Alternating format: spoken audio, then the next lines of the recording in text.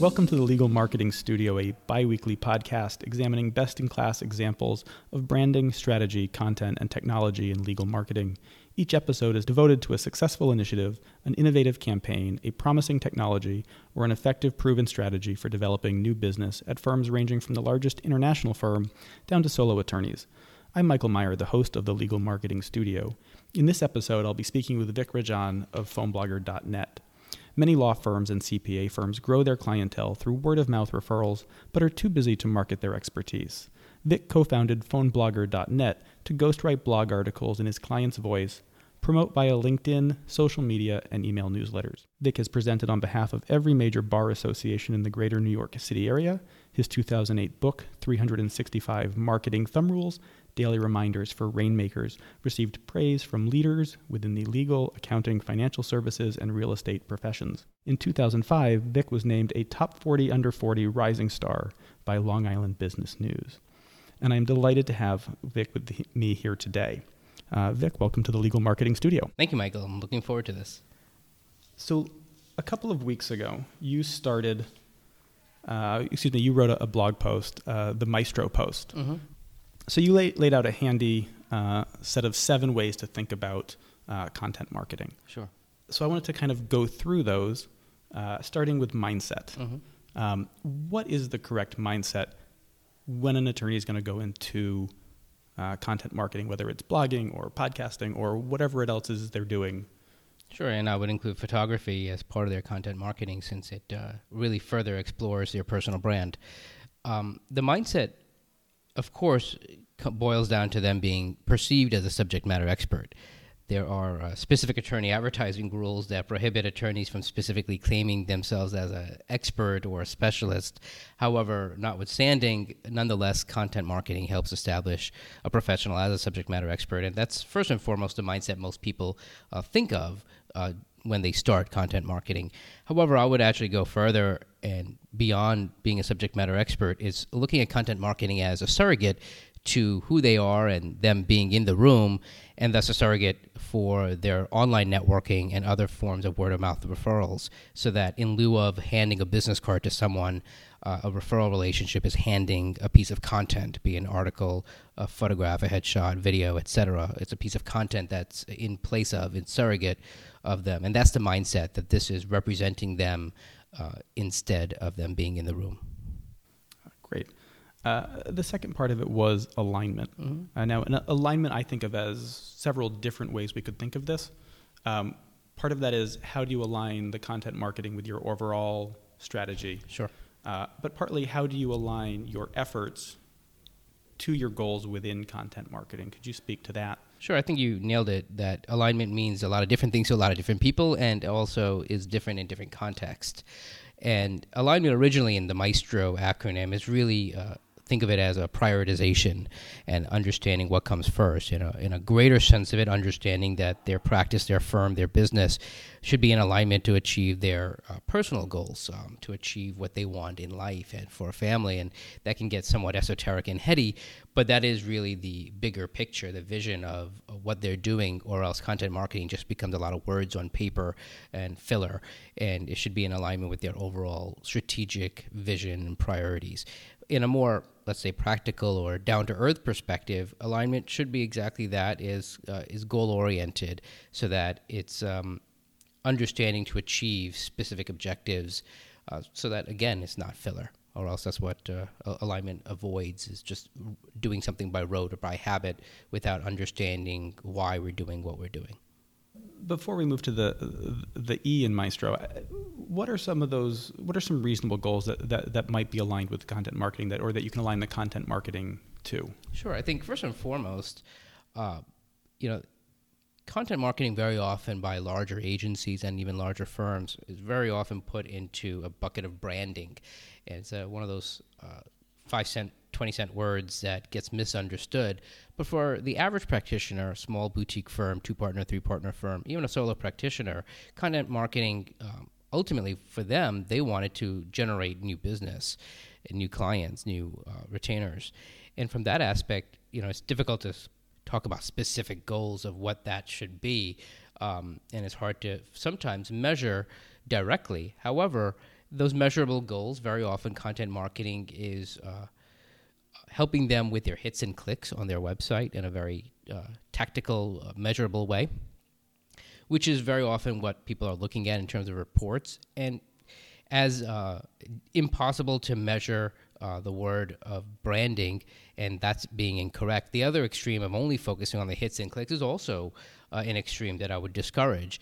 And rather, there's a healthy in-between where it's more anecdotal, so it's harder to measure, but it is understanding that people are speaking about them, whether they like it or not, and hopefully in good ways, and hopefully they're using the content to speak about them as the client, the lawyer. And that, in that sense, hits and clicks is one way of measuring, but then the anecdotal of blog comments, LinkedIn comments, comments at conferences and networking groups, those are all things that one could measure. It's just more tedious to measure. It's actually a better measure, a better aim.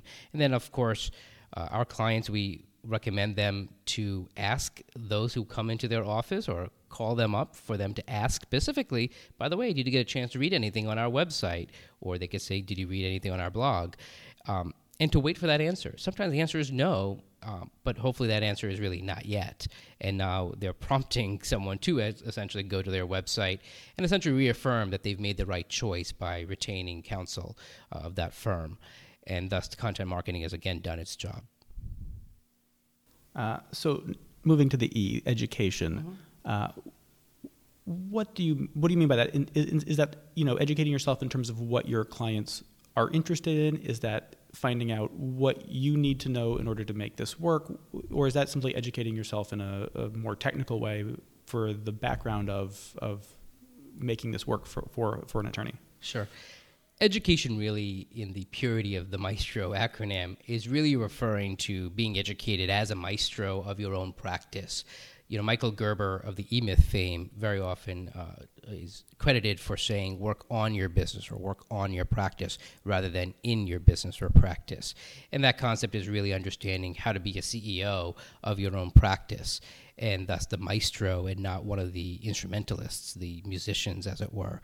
And taking a step back, sharpening the saw of Stephen Covey fame, all those aspects of understanding of education of what your role is. Beyond being a practitioner as an attorney, your role at the firm is not only business development, but visioning.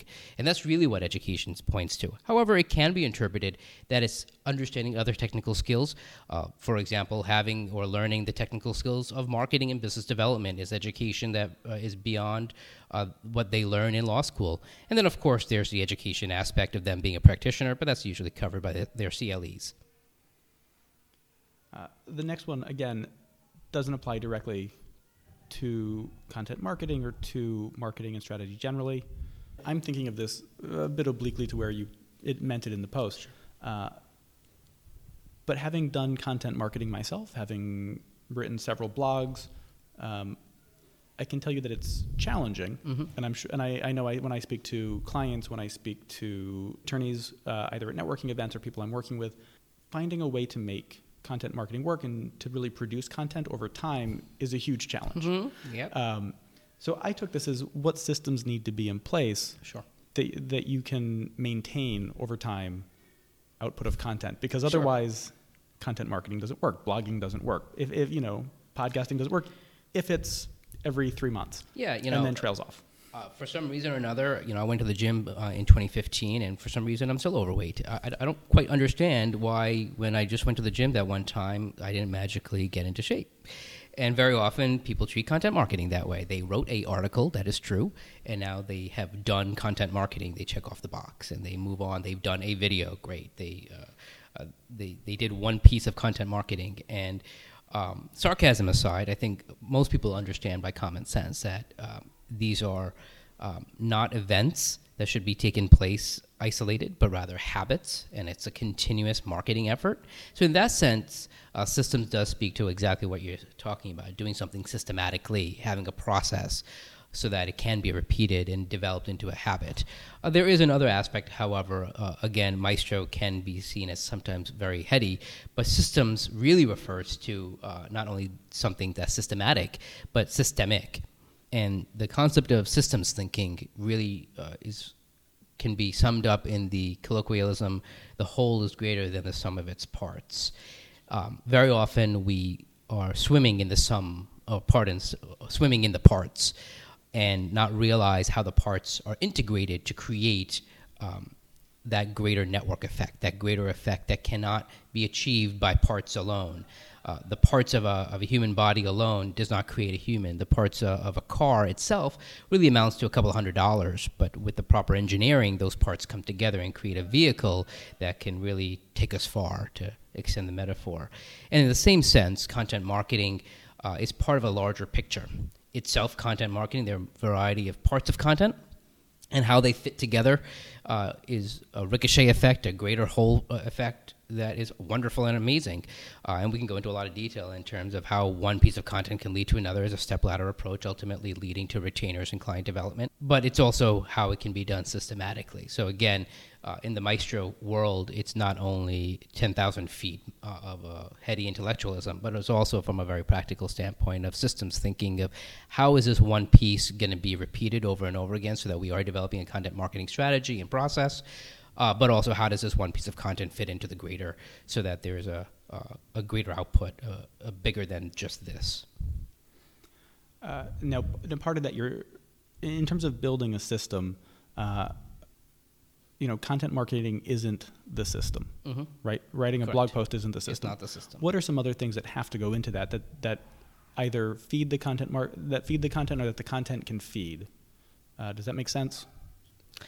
Sure. Of course it does, Michael. But I say first and foremost, it's not them being a lawyer. It's them being distinguished and somewhat of repute, to have a reputation. And that's way more important, because very often that attorney, he or she, is being recommended for who they are, not just what they do. What they do of practicing law is relatively generic and thus commoditized, which is why, unfortunately, in the world of legal marketing, we find a proliferation of a lot of these online networks and shopping around. So what used to be the Yellow Pages has now been replaced by Google, and now being even further replaced by these online networks and other business development tools where you can get proposals from lawyers and you can review and rate lawyers. And while they have some value from a consumer standpoint, it's extremely detrimental for an attorney who's extremely distinguished with his or her level of expertise and experience. From that aspect, that's the whole point of content marketing, is to bring out that. It's not actually bringing out how much law they know. They can't do that in a blog post, quite frankly. The codes and laws are written such that it can be somewhat convoluted, somewhat confusing, and open to interpretation. That's the fun and beautiful aspect of practicing as an attorney. However, they need to bring out who they are, which is why we tend to focus blog articles that bring out personality and bring out values and bring out who they are as a person beyond who they are as a practitioner. I'm going to skip technology for the moment, because the next one is relationships, and I think that's where where we're heading towards in the conversation is how do we use this tool to build relationships, right? And how do we build relationships online, and how do we build relationships in the real world? Because at a certain point, that's where business is going to happen. Yep. LinkedIn's motto, at least it was at one point, hopefully it still is quoted to be "Relationships matter," not how can I spam everyone in my Rolodex. And very often I get questioned when, as a phone blogger client, we're setting up a LinkedIn profile or a LinkedIn contact list for our clients. Their biggest fear of uploading their contact list is, I don't want someone finding all the contacts that I have and suddenly spamming all the 200, 500 people that I'm connected to, or poaching all my clients that I'm uploading. And I say, no, don't worry about it. LinkedIn's not built that way. It's purposely guarding against spamming, and there are technological ways that it prevents that.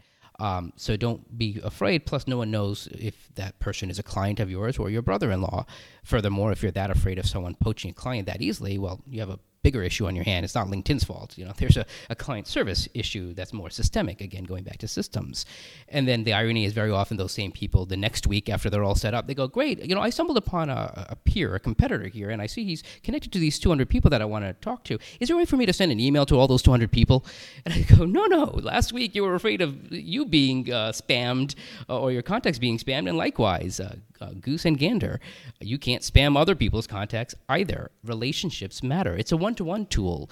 LinkedIn has certain levels of efficiencies. However, effectiveness and efficiency are usually at diametric odds. What is very often efficient of spam is ineffective because we all delete it. It's not about sending an email newsletter to the 2,000 people that you could somehow find in your Rolodex or Outlook, but rather it's the 50 people last year that recommended a client to you. And if every one of those people recommended one more client to you, you've just doubled your referrals. If every one of your client can bring you one more client, you've just doubled your business. That 50 clients can turn into 100, 200, 400, 800, 1,600, 3,200, 64, and now I've lost my math. But that doubling process is doable. It's the doubling a penny a day in analogy or math. So from that aspect, relationships matter. It can happen one-to-one, not always efficiently and somewhat messily, but it's worth it because it's people. It's the lifeblood of your practice. So the last letter in Maestro, ongoing innovation. Mm-hmm. I want to come back to this later because I want to talk about where you see technology going in the next, say, 5 years. Mm-hmm. What do attorneys need to have on their mind in terms of their marketing, in terms of their web presence for the not too distant future. Yeah. But for the moment, I wanted to go back to metrics a little bit. Mm-hmm. What are the things that your successful clients are doing to measure the right things and to keep themselves aligned with those metrics that are important to them? We gravitate as marketeers and as entrepreneurs, practitioners of firms to the reports of the hits and clicks, the black and white, and the red and black. It's not wrong. In fact, we have to look at that because if we don't measure, how can we improve? And what we measure, we tend to improve. So we need to measure from hits and clicks. However, it's more important, and my successful clients tend to look at more the anecdotal evidence. It's a little bit more touchy-feely because it's hard to sometimes measure, as I mentioned before, but it's those comments that they're receiving on their blogs, on their LinkedIn, on their email newsletters, and moreover, the comments they are making proactively to other people's articles, which while we can't do for them at PhoneBlogger, our clients have to do on their own. It's measuring what they are doing unto others that they would like to have done unto them. And from that golden rule aspect of marketing is measurable. It's a habit that can be developed. There's concepts of lead indicators and lag indicators, and lead indicators very often are the habits, the actions that you are putting toward, and measuring that versus measuring the results. Again, using the fitness analogy, it's not always looking at the scale of weight loss or fat loss, but rather measuring the habits that you're developing, and that sometimes going on a little bit of faith, but it's really believing, knowing that if you do these certain actions, be it X minutes on the treadmill at X inclination, push-ups, sit-ups, burpees, what have you, knowing that the results will happen. Maybe not one-to-one, but it does happen because it cannot but happen. And likewise, with content marketing, you cannot but be perceived as an expert as you're sharing expertise. You can't help but develop relationships as you are bringing in other people into your blogs and content marketing. Case in point with this podcast. Now, how might some of these metrics, or how might some of these the building blocks of the strategy, how does this differ between some of your clients that are larger firms, say 10 or 20 attorneys, mm-hmm. versus a solo attorney? Is there a way to look at these differently, or is it going to be pretty similar? Very often it is actually similar. What a bodybuilder does and what I do is going to ultimately be very similar. What a celebrity chef does in the kitchen and what you do in the kitchen is ultimately relatively similar. The finesse is obviously different, and the nuance are different, but it's not the finesse and the nuance that are important right away. Knife skills are knife skills, push-ups are push-ups. While quantity and quality have to be measured, very often we get too enamored or too caught up in perfection of the nuance and we don't get started and we don't keep doing it. You'll improve as you keep doing it. The whole point is to start doing it.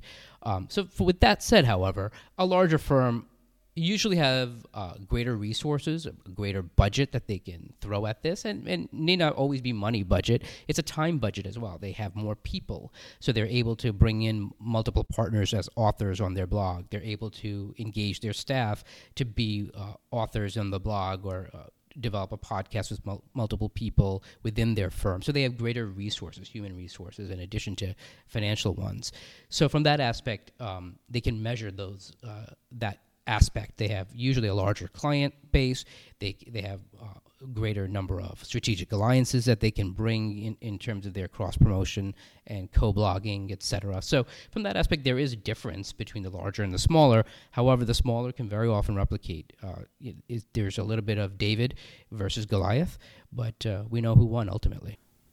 So in doing this, what's the, when people are starting out and they're trying to figure out what those first steps are, what is the minimum level of engagement that someone's going to have to do, not necessarily to see results, but at least to build the habit of putting the system in place? I believe the output need not be weekly, meaning it need not be a weekly blog article or weekly video or podcast, but there should be a weekly habit. And that can be broken into a content calendar, what we call a publishing schedule. But there's something that you're doing every week, so that in that half an hour to an hour a week, which is doable, can result into a lot. It begins, I believe, in brainstorming and developing a content calendar. In fact, we have a brainstorming tool for our clients that anyone could use at blogbrainstormer.com. And if you go to blogbrainstormer.com, it's a very handy way of developing a series of article ideas or ideas for videos or podcasts or whatever. It could be a variety of multimedia content, need not only be text articles. But by mapping those article ideas in the beginning thematically across a year, maybe the theme for the month, and then specific article topics or titles, that amount of work being done in the forefront alleviates a lot of the frustration or the haphazardness that happens or very often is an obstacle of keeping up the habit, because it's then, what are we going to blog about this week? Or do you have an idea? I don't have an idea. Maybe we should, we'll just do it next week. I'm really busy this week because we're embroiled in this case and we got to win this for our client. So you know what? This is just not the time for us right now. And these are all the legitimate reasons, maybe excuses, but legitimate reasons why people don't maintain the habit of content marketing. But if you do a little bit of groundwork to begin with, you can keep it up. And so from that aspect, that's the place to start, is map it out so that you know what you're doing with a half an hour to an hour a week, and then actually getting it done systematically with all the other Maestro principles. Well, you've skipped ahead to my next question. I was going to ask what some of the challenges are that prevent people from doing this, from putting that time in, and what some solutions are. Clearly, you've seen these challenges crop up, and you've built tools to help fix them. Yep. So I'm going to actually skip ahead and ask if you've got a particular success story, an attorney or a firm who has engaged actively and seen not just measurable results on their dashboard, but measurable results in new business closed. Luckily with our clients, because they re-up every month, they're continuously proving the value of Phone Blogger to themselves. And the value, of course, as we talked about, in some ways are the hits and clicks, but really it's getting new clients ultimately, as well as the positioning and branding being perceived in the marketplace. Really is being perceived by referral relationships. It's hard to kind of disclose private information of any one success story. However, part of their blog and their email newsletter, their LinkedIn and other online media, we also have a website called recommendedauthors.com. And that's a place where we showcase all of our clients and really introduce our clients to one another to develop referral relationships among each other. It's a way for them to also have article ideas for one another. So anyone could go to recommendedauthors.com and actually kind of see the success happening in front of them. It's kind of the end of the cooking show when we take out the lasagna out of the oven. It's baked and fully delicious, and you can see the result of it. And you'll see the names appearing over and over again. Well, that's a showcase of their habits. You'll see when you click into the articles, you'll go back to their website, and you'll see how each article is constructed to be eye-catchy, word-of-mouth friendly. May not be so obvious how it's search engine optimized without a little bit of knowledge. However, you'll see patterns of success of each article, of how we use bold statements, bullet points, calls to action, other links. And very often you'll see the success being showcased where our clients are bringing in other people, which I've alluded to earlier in the podcast, but I'll make specific mention. It's not about the content that you produce on your own. Michael, congratulations on this podcast, because it's really about bringing in other people and cross-referencing your VIP referral relationships in your content as a way of appreciating those relationships. In a sense, literally appreciating them by thanking them, but appreciating in the more intellectual sense of increasing the value of that relationship, building brand equity in a more marketing buzzword perspective. And by appreciating your relationships, you've invested into those relationships that have either already bore fruit for you, they've given you referrals, or those that you want to get to know and those you want to develop relationships with. So from that aspect, your blog is not meant to be just your way of being in front of a microphone, literally or figuratively, but rather creating a stage for others. So from that aspect, you'll see that success at Recommended Authors and kind of see how other people are interviewing others and quoting others and co-blogging, guest blogging, etc. So I want to move now to talking a bit about PhoneBlogger itself, because you provide something unique in this space. Not only do you have a whole sort of universe or a whole constellation of different avenues to help people reach others, but your basic premise is that attorneys are busy, and that through a brief phone call monthly or a couple times a month, you can pull that content and help them write. And not only are they going to save time by having you do the writing, but you're also going to be able to write in their voice, but in a way that's very not only SEO optimized, but friendly for the readers. A lot of attorneys' sites that I've gone to, the writing is dense, it's complex, it runs multiple pages, and it's not geared towards something that I can read. Other attorneys might read, but depending upon what people's practice is, that content needs to be accessible. And Sure. you help make that happen. And maybe just speak a little bit about, PhoneBlogger's process and the systems that you use. Sure. That being said, it does depend on the area of law. An SEC attorney, for example, is speaking to a more sophisticated audience. But let's say an immigration attorney or a family law attorney is probably speaking to someone who needs simpler language to understand. So from that aspect, PhoneBlogger kind of suits any type of attorney where they are, like what you said, Michael, too busy to keep up with the habit of content marketing, but recognize and realize that in order to maintain a steady flow of referrals and recommendations, they need to be remembered and stay top of mind. And how can they do so if they don't even have the time to think of article ideas, let alone write it and then edit it and optimize it, whatever that means, and then add a copyright-approved image, because we shouldn't just be stealing images off Google. And then how do we get it onto a website, blog, and add all the HTML code? And nowadays there's CSS involved, and then we have to think of the other TLAs, the three-letter acronyms of SEO, SEM, and get it onto the 4 parts of LinkedIn, and not only LinkedIn, but Facebook, Twitter, whatever Google Plus is nowadays. Moreover, there's the bar associations that have online networks and other legal networks that become content marketing channels. And all this can be very time-consuming, frustrating, and involved. And if you miss a beat, you can hurt yourself. It's kind of doing the push-ups the wrong way. You could actually be in more trouble and ruin the habit altogether. So we take all of that nonsense out of the equation and boil it down to a simple phone call.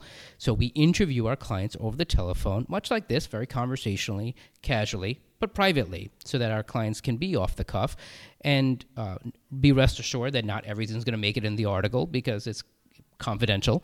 So they can make references to client names, etc., because we're not going to use it in the article, and it's purposely kept between them and their dedicated editor. And that 5-minute phone call, literally a 5 to 7 minute phone call, becomes a 3 or 4 minute article that someone can read. someone could read about a 400-word article in about 3 or 4 minutes. So essentially, phone blogging boils down to a weekly phone call. The first week, our clients record the article. Then the following week, we read the article with our clients because they are the author. We want to make sure that it's their personality and expertise that comes through and stays within the attorney advertising rules. With their approval, that's when we publish the article on their blog, promote it through social media, and then sandwich the articles into a monthly email newsletter. So I'm just going to have a final question here. You just noted this, and I know that you noted at the beginning of every single blog post that I've seen you write. How long does it take to read this article? Mm-hmm. Not every author does that, but you do. Why do you do that? What is there's a reason. Sure. Because I don't know you to do anything without reason. So what's the reason for doing that? We call that a timestamp, for lack of a better phrase. And when you go to recommendedauthors.com, you'll see the vast majority of our clients have opted into the timestamping. Though those who find, for whatever reason, they don't want to have how short and how quickly someone could read that article, they can opt out, and that's their choice. It's their article. They're the author. However, the whole impetus is to remind someone to say that this article is very quick to read, that what can look long is actually rather short, and it only takes 3 minutes to read. And someone can have 3 minutes in between a phone call or while they're on hold or while they're waiting for their next client to come. And we want to make it as easy as possible for someone to dive into an article, be it just skimming the subheadings or the bullet points or the bold phrases, or knowing before getting involved into something that sounds complicated that you can read this article within 3 minutes. Or that you can read this article within 9 minutes and know that it takes a little bit of more effort to read the article, but you know what? It's going to be worth it. Or a little more in-depth a little bit. Sure. Well, Vic, thanks so much for speaking with me today. I really appreciate this. And I know that we've only gotten into the very surface of all of this stuff and what you do and what you can provide. So hopefully folks who are looking for this will give you a shout over at phoneblogger.net or an email since it's online. It's pretty simple. Thank you. Pretty straightforward. So Vic Rajan, thank you so much for joining me on this episode of the Legal Marketing Studio podcast. The Legal Marketing Studio is a production of Picture More Business. The theme music was composed by Ryan Knock of Knock It Out Music. If you enjoyed this episode of the Legal Marketing Studio, please subscribe on iTunes or follow us on SoundCloud. Extended content, including photographs and links, can be found on our website, legalmarketing.studio.